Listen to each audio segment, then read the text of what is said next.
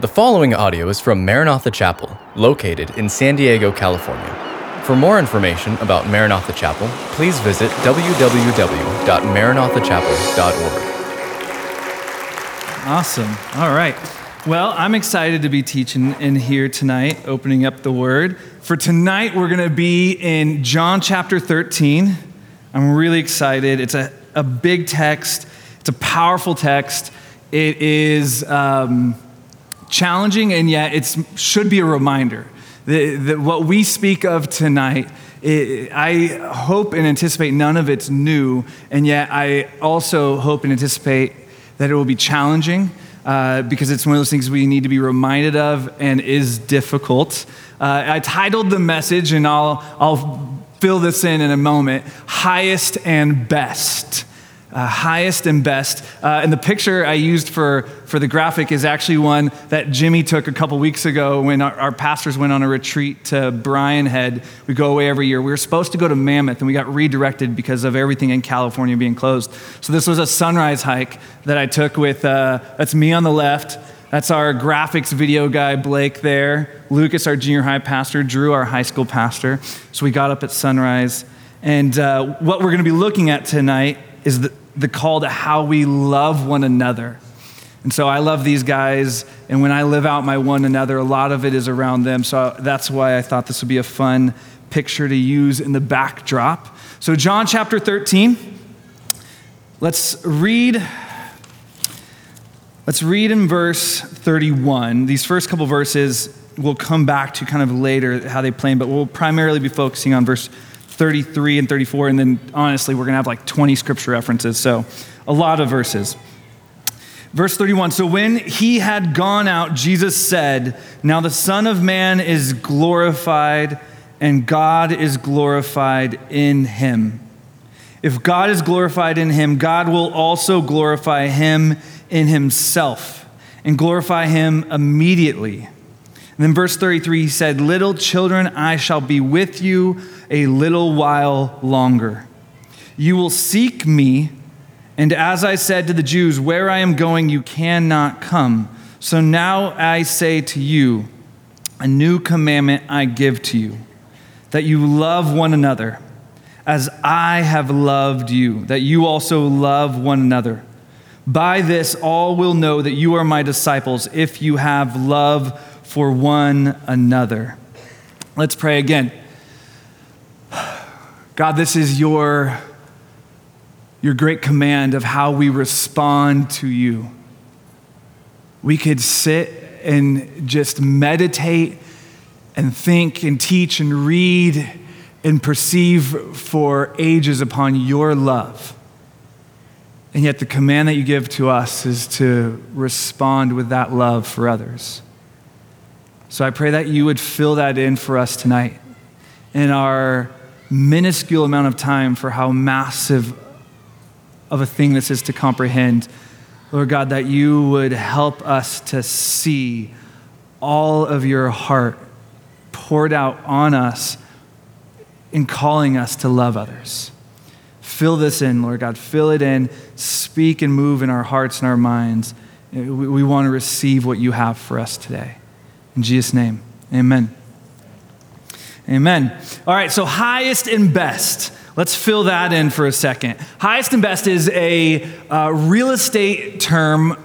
Some would even call it kind of a rule or a practice. Highest and best is the idea that as you come to a property and you're trying to determine its value, you have to, when you look at its value, not just look what is on the property.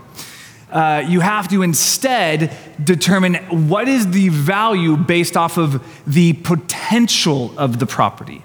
And so the places that this plays out the most is in places of incredibly high value land, like a Manhattan or like a beachfront property or any kind of really metropolitan expensive area. They have this concept play out for them of highest and best. And so if you were to have a property in Manhattan and you were to go to sell it and you had on that property an arcade, but it's half an acre and it's in the middle of Manhattan. When they go to sell it, they don't say, well, this is only an arcade, and so we're going to price it based off of an arcade. You say instead, what is the highest and best use of the property? What could be done with this land that could really be bigger and greater, right? Because the person selling the land, they would be selling it short if they didn't sell it based off of what it could be. Right? And so what I want us to look at today and how I see this, and as I was thinking back upon this topic of what we're called to in serving one another and loving one another and lifting one another up, I believe our highest and best use is exactly that. That we look at our lives and kind of if we're assessing with this kind of value mentality, we would think of the highest and best value for our lives would be something revolving around an amazing skill set or a special gifting that we have or something that we could create or that we can say, God, I'm going to offer you this thing. And I believe what God would tell us instead is that our highest and best use is to fully love one another, to fully serve one another, to fully lift one another up. That is our highest and best use. That is the highest potential for this property of my life, is to serve one another, is to care for one another. We sometimes minimize it. We think of it as the kind of the side bits and pieces of our Christian walks, when the greater thing is some kind of larger, all-encompassing task or vision or direction. And I think that God would say it's not this big dream or this massive goal, but the highest and best use is actually serving and loving one another. That is our actual greatest potential that we could possibly fulfill. And so our highest and best is to love one another, is to live out our Christianity in the one another realm. That's where we live it out. That's how we live out our Christianity, is one another. We don't live out our Christianity by being the greatest student. That's a benefit. That's a way to draw closer to God, but we live out our Christianity in the one another's. We live out our Christianity in every bit of how we love and care for one another. One another is where we grow. One another is where we draw closer to God. One another is where we are most in line with God's heart, with God's mind, with his character, with his passion, is in the one another. I think this is exemplified, and I'm going to steal from Daniel. He'll be back picking up in Ephesians next week, but we're going to jump ahead for just a second to Ephesians chapter 4. Like I said, I have enough scripture references that I'm going to be in basically all of the epistles, so one way or another, we are going to hit Ephesians. So Ephesians chapter 4, this is one of my favorite texts. It was kind of life-changing for me, and I've probably mentioned it from this stage on a Wednesday night before. But I think it really sets the understanding for how all of our Christianity revolves around the one another's. So Ephesians 4, where you guys will get to in probably about 5 weeks, I don't know, is of course after Ephesians 2 and 3. In Ephesians 2 and 3, we have poured out for us all that God has done for us. We have him displaying again and again through all different ways, speaking of how we're adopted and we're brought near and we're given adoption rights of inheritance and all these different things. So God pours out upon all of us what he has done for us and how he has blessed us in chapters 2 and 3. And then he comes to chapter 4 and he starts by saying, I therefore, the prisoner of the Lord, beseech you to walk worthy of the calling with which you are called. So this huge task that he's going to give us, this huge thing that he's going to command us to do, he says, I command you to walk worthy of the calling with which you were called. And this is kind of even, so harken back to what I just said, that I think there, if we pause, many of us would see him saying walk worthy, and we would think he's about to reference a large task, a large call, a great achievement. That if we're going to walk worthy, if we're going to do something truly worthy of all that he has done, because he says, therefore, based off of all that he has done, walk worthy, we're going to need something huge. But instead, what he says, walk worthy of the call which he is called. He says in verse 2, with all lowliness and gentleness, with long suffering, bearing with one another in love, endeavoring to keep unity in the Spirit, in the bond of peace. There is one body, one Spirit, just as you were called, in one hope of your calling, one Lord, one faith, one baptism, one God and Father above all and through all and in you all. In you all. He says one another there, that the place that we live out our walking worthy is one another. That's where we begin to be the highest and best. It's not walk worthy with some massive task. It's walk worthy with loving one another. And so going back to our first text, John 13, let's put a little bit of context here. John 13 is near the end of Jesus's earthly ministry, that 3-year span. And here he comes to them near the end, and he says it kind of multiple times. He says it in the beginning, and we'll read it again in a second. He says in verse 1, it says, when Jesus knew his hour had come. So as he knew the time was coming to an end, he begins this chapter. So we see what transpires in John 13. And it all transpires based off of the fact that he knew he didn't have much time left. So within John 13, he washes the disciples' feet. That's what he chooses to do with his limited time left. He washes their feet. And then it says he deals with this little task of getting rid of Judas, the betrayer. And then he comes to this command. And it's massive and it's huge, and I think it's kind of gut-wrenching. He says to them there, again in verse 33, he says, I shall be with you only a little while longer. And I think that's just key, because when you only have a little bit of time, you focus on the major things. You don't trifle with the little things. You're no longer giving the minute little instructions. You're focusing on the great call that he has for us. So he says, my little children, I only have a little while longer with you. And so then he says, a new commandment I give to you. He says that he's going to give them a new commandment. Right? And what then he says is love one another. But you have to pause there. He says, new commandment that you love one another. So I look at this and I say, what's new about that, right? Like if you heard him say, I have a new commandment. Disciples have been with him for 3 years, and he says, I have a new commandment. You have imagined they would think, all right, what is this going to be, right? Is he going to tell them that they can now like control sea life with their mind, kind of like he did where they brought all the fish in, right? Is that going to be the new commandment? Is the new commandment going to be to like steal from the rich and give to the poor? Like go out there, what's his name? Guys, I'm blanking. The Zealot, he would have liked that one. Zealot's name, what was the Zealot's name? Ryan, what was the Zealot's name? Simon the Zealot.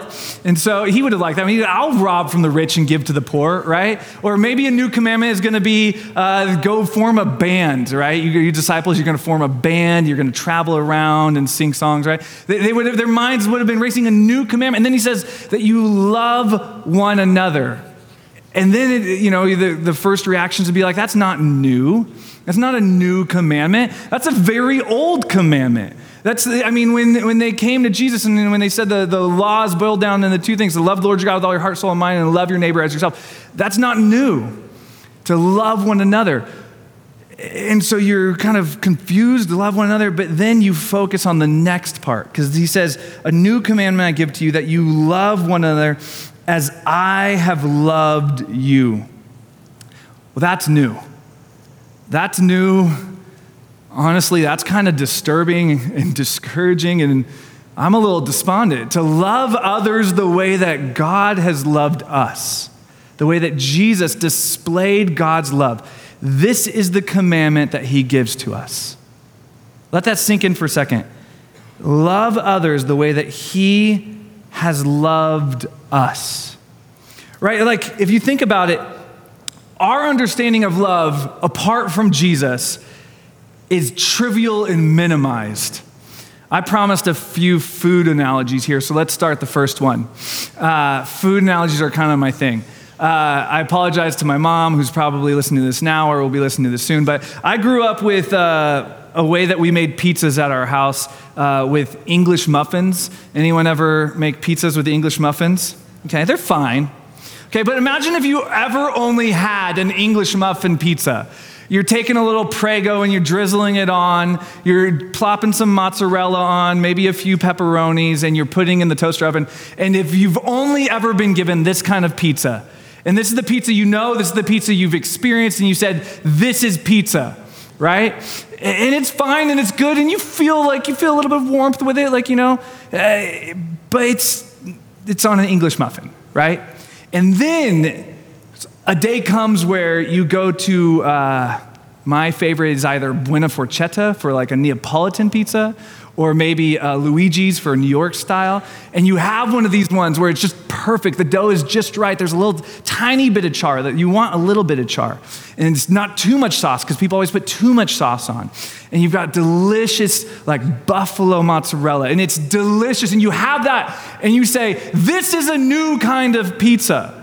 I will now judge all pizza based off of this pizza. That English muffin pizza was fine, but it's a different category. It's a different thing. There's a whole different standard, and I can no longer look at it the same way. And that's what this love is. The old love was good. God calls us to have love, and we all have that kind of love. We love different people. We love people who are kind to us, and we love them when they are being nice. And sometimes we're a little bit less feeling of love. And we have our kind of love, and that was kind of like an English muffin pizza. But then Jesus comes along, he says, a new commandment I give you, to love one another as I have loved you. And our eyes are opened up like when we've had those real pizzas where we're like, oh, this is different. This isn't the same thing that I have been living and walking and experiencing. This is difficult. I can make you an English muffin pizza with Prego. I cannot produce a perfect Neapolitan pizza like Buona Forchetta does. I can't do it. So we come to God and we hear this, and it's, I think, discouraging because it's like, how do I do that? I can't accomplish that. I can't achieve that. But what he tells us is he'll be with us. He tells us that it is his strength that is made perfect in our weakness. He calls us to imitate him and then to abide in him.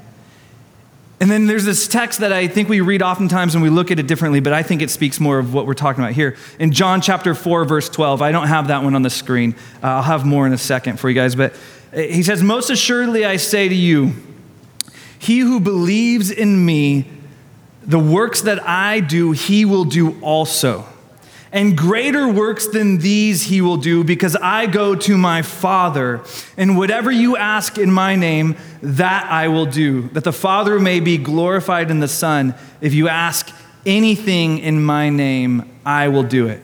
Guys, there's nothing more that we can ask in his name. There's no time we can be more unified with him and asking things in his name than for help in loving other people the way that he loved them.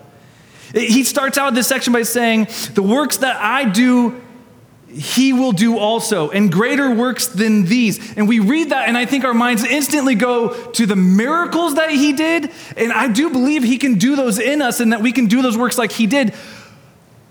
But I think because we don't have the proper opinion of serving and loving one another, we don't view it as the highest and best. And so when he says, the works that I did, you will do also, I think he's referring to serving one another and to loving one another. That this is the great and tremendous thing. That when we read that, we think miracles, I'm going to bring a coin out of a fish's mouth. I'm going to raise the people who are paralyzed. And he says, no, the works that I did, you will do also. And that is washing one another's feet. That is serving one another. That is loving sacrificially. And so he calls us into this, and he says that he will give us that ability. He tells us, you will do these things. And so we're to walk in that. We're to pursue after that, to have this different kind of love. And so what does that look like? Well, it looks like sacrificial love. One another love begins with sacrificial love. And we're just going to take a second to draw a few aspects of what his love looks like. And I promise you we're going to only scratch the surface. But let's draw out a few of them. And we have to begin with sacrificial love. And so it says in 1 John 3:16, I have it here for you. This is how we know what love is. This is the definition. This is the example of the tremendous pizza. This is how we know what love is. Jesus Christ laid down his life for us.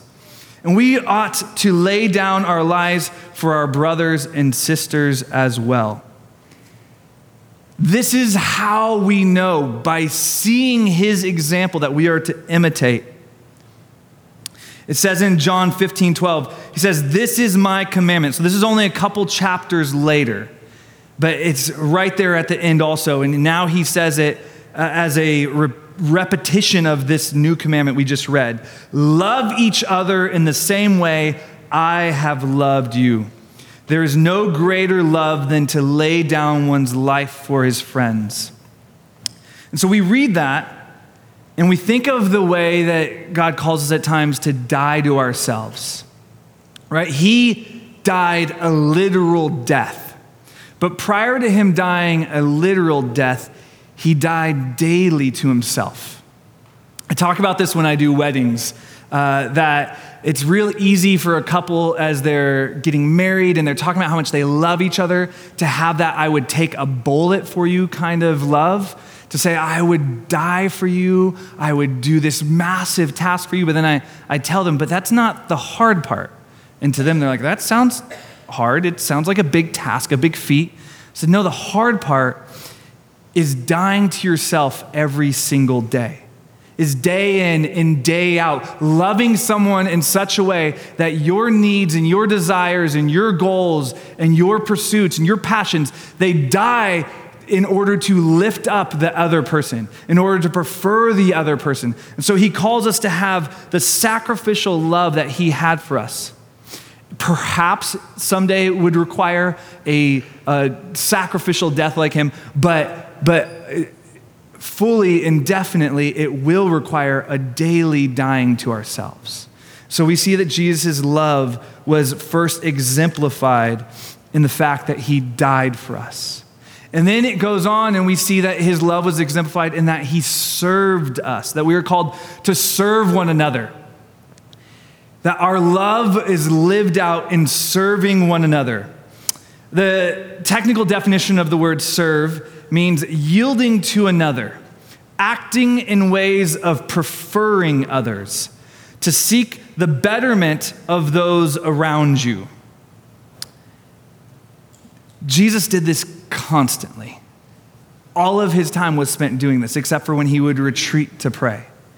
We see, like I said, in that last chapter where he recognized at the beginning of the chapter and then again later that he was at the end. And he chose to do three things.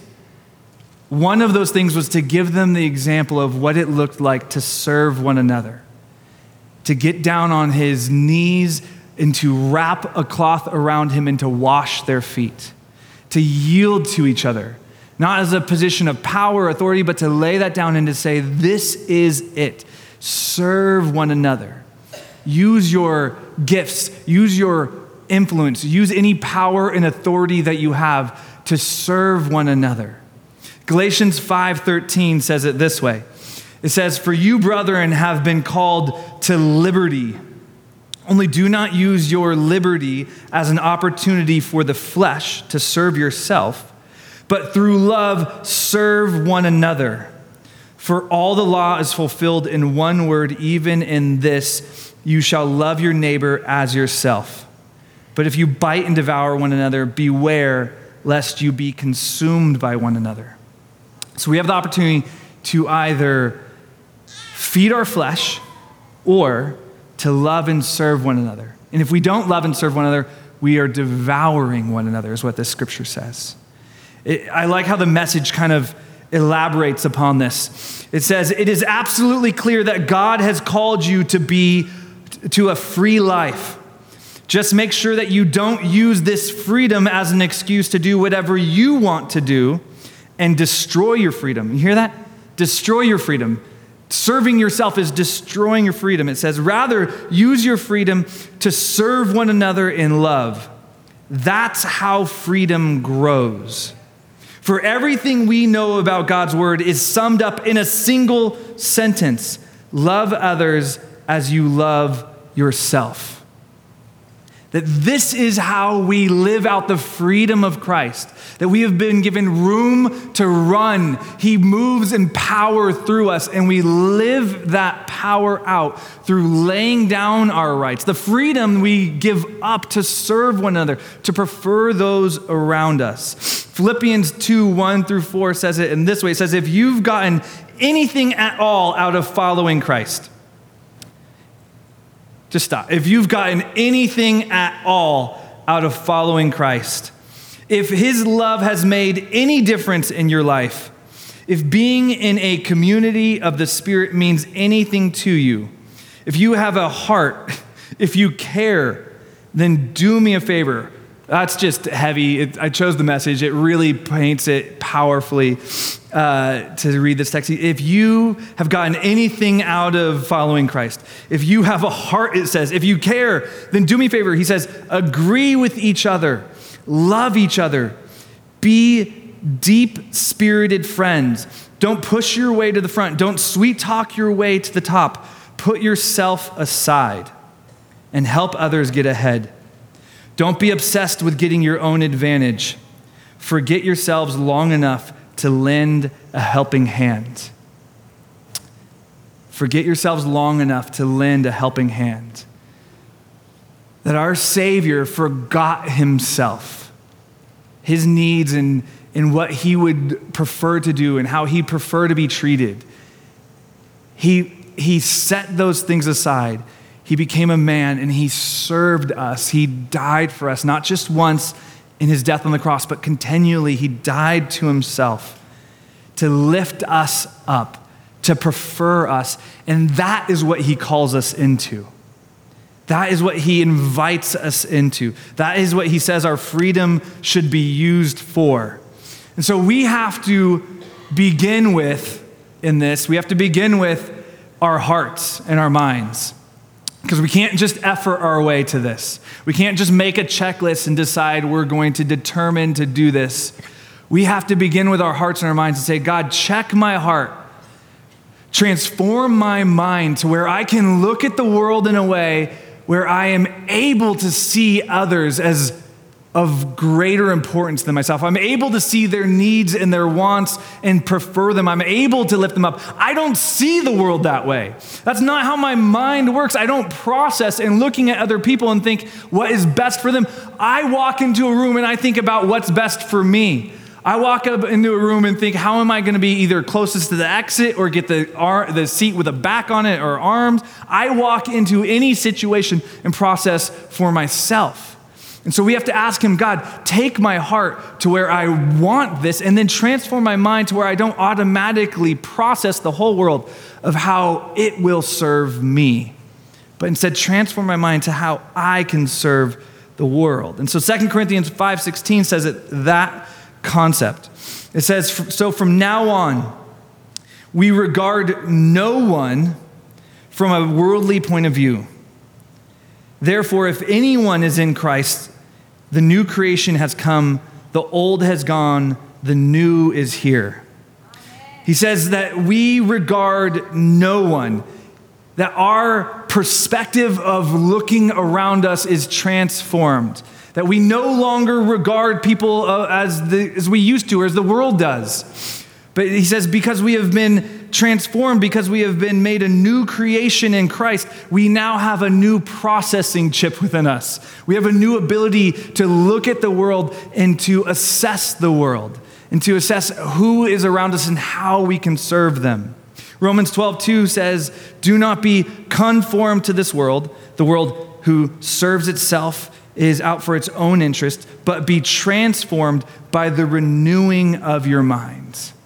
A mind that no longer is immediately processing, how am I going to get what I want out of this? But instead serving one another. We want to transform our minds. We want to transform our hearts to be love as Jesus was, to serve one another. And so then I believe that Jesus displayed his love in that he lifted everyone up. So we want to lift up one another. We want to lift each other up in a multitude of ways. And let's focus in this moment on our voices. I believe the highest and best use of our voice is to lift up another, to lift each other's up, to encourage, to exhort. Actually, I'll argue with myself on that point. The highest and best use of our voice is probably to worship God. Not probably, it is. But other than that, the highest and best use of our voice is to lift each other up, to give life to others. Proverbs 18:21 says, "Death and life are in the power of the tongue, and those who love it will eat its fruit."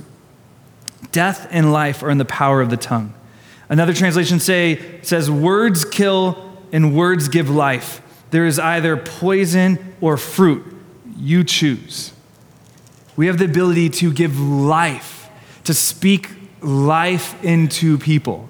There's people who think that like singing or talking to a plant does something to it, like it gets greener, it grows more. I don't know. I'm not going to make a statement about that.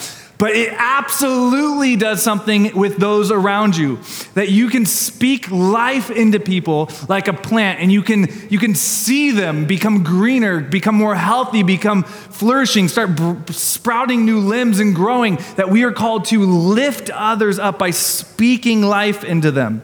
And then we're to encourage them. And this is done often in Scripture. We see it often with Paul and Timothy. We see it. Joshua was encouraged by God. And encourage is a word, I learned this years ago, and it was remarkable to me, and yet it seems incredibly obvious. It means to give courage to someone. To encourage someone means to give them courage, to hand them courage. And so with our words, we are giving to them courage. We're giving them confidence. We're supporting them. Hebrews 10:24 says, "And let's consider how to encourage one another in love and good deeds." Let's consider how to encourage one another. Another translation says, let's consider how to stir one another up. This is definitely one of my favorite verses because it's a cooking analogy right there in the Bible. I don't even have to make a food analogy. It's already there. Stirring each other up, bringing those things to the surface that have fallen down to the bottom. I've referenced this one from this stage multiple times on Sunday morning announcements. It just says the body of Christ, we are called to stir one another up, to lift our eyes up, to lift our eyes and help us to direct our focus to those things that God has done and is going to do. That we're to encourage each other. Another translation says this verse this way. It says, let's see how inventive we can be in encouraging love and helping out. I love that. Let's see how inventive we can be in encouraging each other. That we should be so focused on encouraging each other that we should be inventive in how we go about it. You don't invent things by not considering them, by not thinking about them, by not making them a focus. You invent things when it is consuming you, when you're focused on it, when it's something that has your full attention, then you become inventive in how you go about it. And God calls us to be inventive in how we encourage each other, and how we spur one another on, and how we stir each other up. And then we lift one another up by building up one another. That we use this term to build up a person. And the Bible says it this way. It says, let no corrupting talk come out of your mouths, but only such as is good for building up, as it fits the occasion, that it may give grace to those who hear.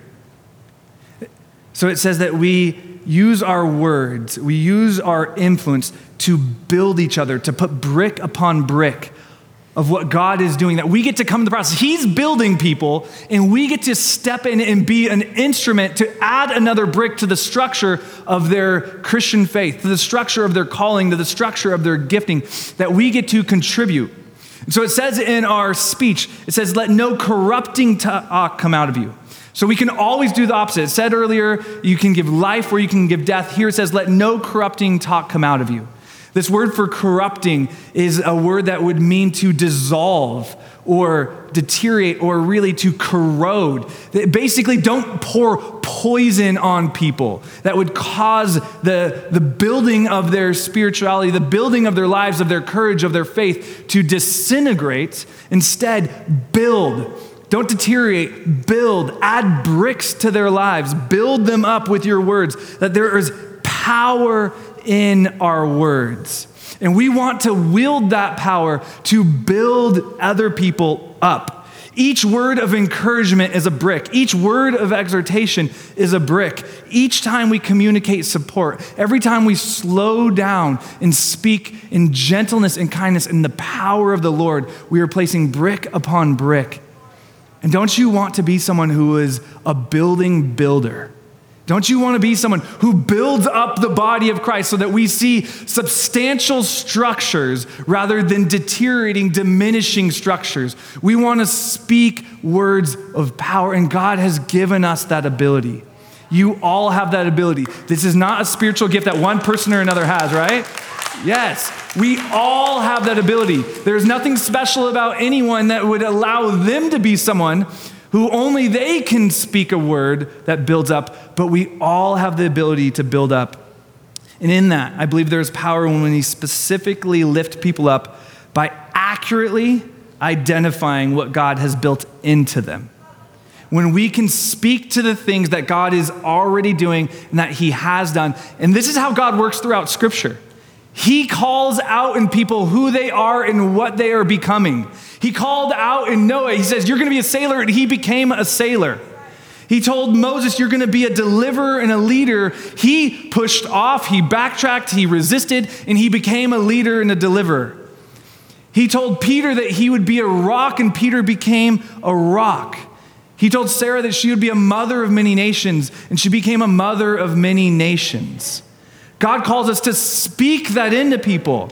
They don't have to be there yet, that we can see that God is working in them as a leader. We can see that God is using them as a worshiper. We can see that God is using them as a servant of God, and we can call those things out. We can say it, and there is such power. Guys, this is the one thing that I have just been saying, God, give me this in my tool belt as a father. I want to be a dad who looks my children in their eyes and tells them that you are artistic and powerful. You are dynamically made by God, and you're going to be dynamically used by God. I want to speak those things into them and put brick upon brick, and I want to speak it into every member of the body of Christ around me, because that is how I serve them. That is how we lift up the body of Christ. Moving on. If I can turn. All right. So we lift up, and all these things are difficult, and all these things are challenging. The one another is the greatest thing that we are called to, and it is the hardest thing that we're called to. And so we do that, and this references back to Pastor Daniel's messages from some Sundays of months back, by abiding in him. That we love others from first having been loved. That's right there in Scripture, many different times and many different wordings, that we are to love others after having been loved. And so how do we go about loving other people? Well, we gaze upon his love, because like I said, we're taking 40 minutes for something that is going to take us a lifetime. We gaze upon his love. We observe it, right? If I wanted to recreate that amazing pizza, I can't just go and eat it once. And then after a lifetime of eating, English muffin pizzas, I can't just go and eat it once and then go back. I've got to eat it a lot. That's why I'm going there all the time now. I've got to eat it a lot. I've got to study it. I've got to observe it. I've got to see every bit of it. And that's then, I receive it. I partake of it. And then I imitate it. And then, but with Jesus' love, it goes beyond pizza. We receive it and we abide in it. We plant our roots down into it. We let his love wash over us. That's what we do in worship. It's what we do in the word. We allow ourselves to abide in his love. John 15:9 says, as the Father loved me, I also loved you. Abide in my love. If you keep my commandments, you will abide in my love, just as I have kept my Father's commandments and abide in his love. His commandment, we already looked at it, is to love one another. If you keep my commandments, if you love one another as I have loved you, he says, you will abide in my love. That there is love upon love. When we love others, when we walk in this commandment, it's incredibly difficult. It's incredibly challenging. But when we walk in it, he says, when you walk in this commandment, you will abide in my love. That his love will be made manifest and exemplified and exaggerated and just lifted high in us, and we will see it and we will walk in it continually, that we need to abide in his love. I've been defining a lot of things in this. Let's define abide. Abide means to remain stable or fixed in a state, to accept patiently, to accept without objection. So now let's add his love into that. Abide in his love, to remain stable in his love, in a fixed state of his love, to accept his love patiently, to accept his love without objection. That we need to have his love flowing in from all directions in order to walk out and build up the body, lift up the body, serve the body, sacrificially love the body. Let me end with this image that I've had in my mind for years that I love. When I've mentioned before up here that I was helped plant a church in Missouri. I went out with a guy who had been our junior high pastor about 16 years ago to help plant a church in Farmington, Missouri. His name was Mike Harrison. They actually, they just built a new sanctuary that seats like 600 people. And they have a screen wall kind of like ours. They came out and like checked out our screen wall. And they have 5 other locations that they planted out of their location. And it's just doing amazing. But I was out there helping plant the church. It was a year and a half in. And there was something called an ice storm. Has anyone ever experienced an ice storm? A few of us? Okay, so an ice storm, to those of us from San Diego who haven't experienced, because I hadn't except for that one time, is this very specific and precise type of storm where as the slushy snow falls, it's falling in a wet state, but then as it comes down into the atmosphere, it's colder, and as it hits things, it freezes. So rather than pile building up, it's ice that forms immediately. Now, this is dangerous. It's beautiful, but it's dangerous. The snow falls, it forms ice on everything, and what that does is every single twig of every single branch is coated in ice. So all the branches become incredibly heavy. So we had this amazing storm. My wife and I, being from San Diego, were just in awe and thought it was beautiful. We really didn't understand weather, having grown up out here. There was one time I was on the phone talking to our pastor, and we were getting ready to cancel Sunday night church because of a tornado warning. And there was a crazy storm going on outside the window, and I'm talking to him on the phone. And I'm like, so what should we do? He's like, okay, well, make sure you're not near any windows. And I'm like literally like inch from the window. And I'm like, all right. You know, San Diego boy doesn't know not to be near a window during a tornado. But so we didn't know, it was a beautiful storm, but we didn't know that all the branches would start coming down. And so branches started falling because of all the weight, power lines went out, and like 70% of our area was without power. And that created a lot of problems. One of the problems was that there was, as all the water came and started melting, a lot of the houses in the area had lived kind of below the water level. So they had something called a SUP pump. A SUP pump keeps water out of your basement, but SUP pumps are powered by electricity. So as the power was out, this is a lot of details, but just track with me, okay? The power was out, SUP pumps were out, so people's basements were gonna be flooding. So myself and the pastor, we had a generator for the church. So we spent about 48 hours traveling around the town, hooking up the generator to people's SUP pumps so that they could pump and not flood their basement. And what we saw was after a while, like most of the houses of the people that we were helping were all in this one neighborhood. And so I started walking around the neighborhood as the generator was running one time. And I walked into this part of the neighborhood where there was a manhole cover. And this manhole cover had, the holes in it, and water was gushing out of the manhole cover, shooting up like 5, 6, 7 feet in the air. And the problem was that there was water flowing to this manhole cover from a lake that was overflowing, from all of these different gutters and areas, and there was all these like tributaries flowing into this one sewer system, so much so that this manhole cover was shooting water 7, 10, 8, 11 feet in the air. And so I got a crowbar and I ended up lifting the manhole cover off, and water just gushed. I got drenched, but it just poured out for a while and actually helped fix the problem. But as I thought back upon that, I thought back about this aspect of how God calls us to love.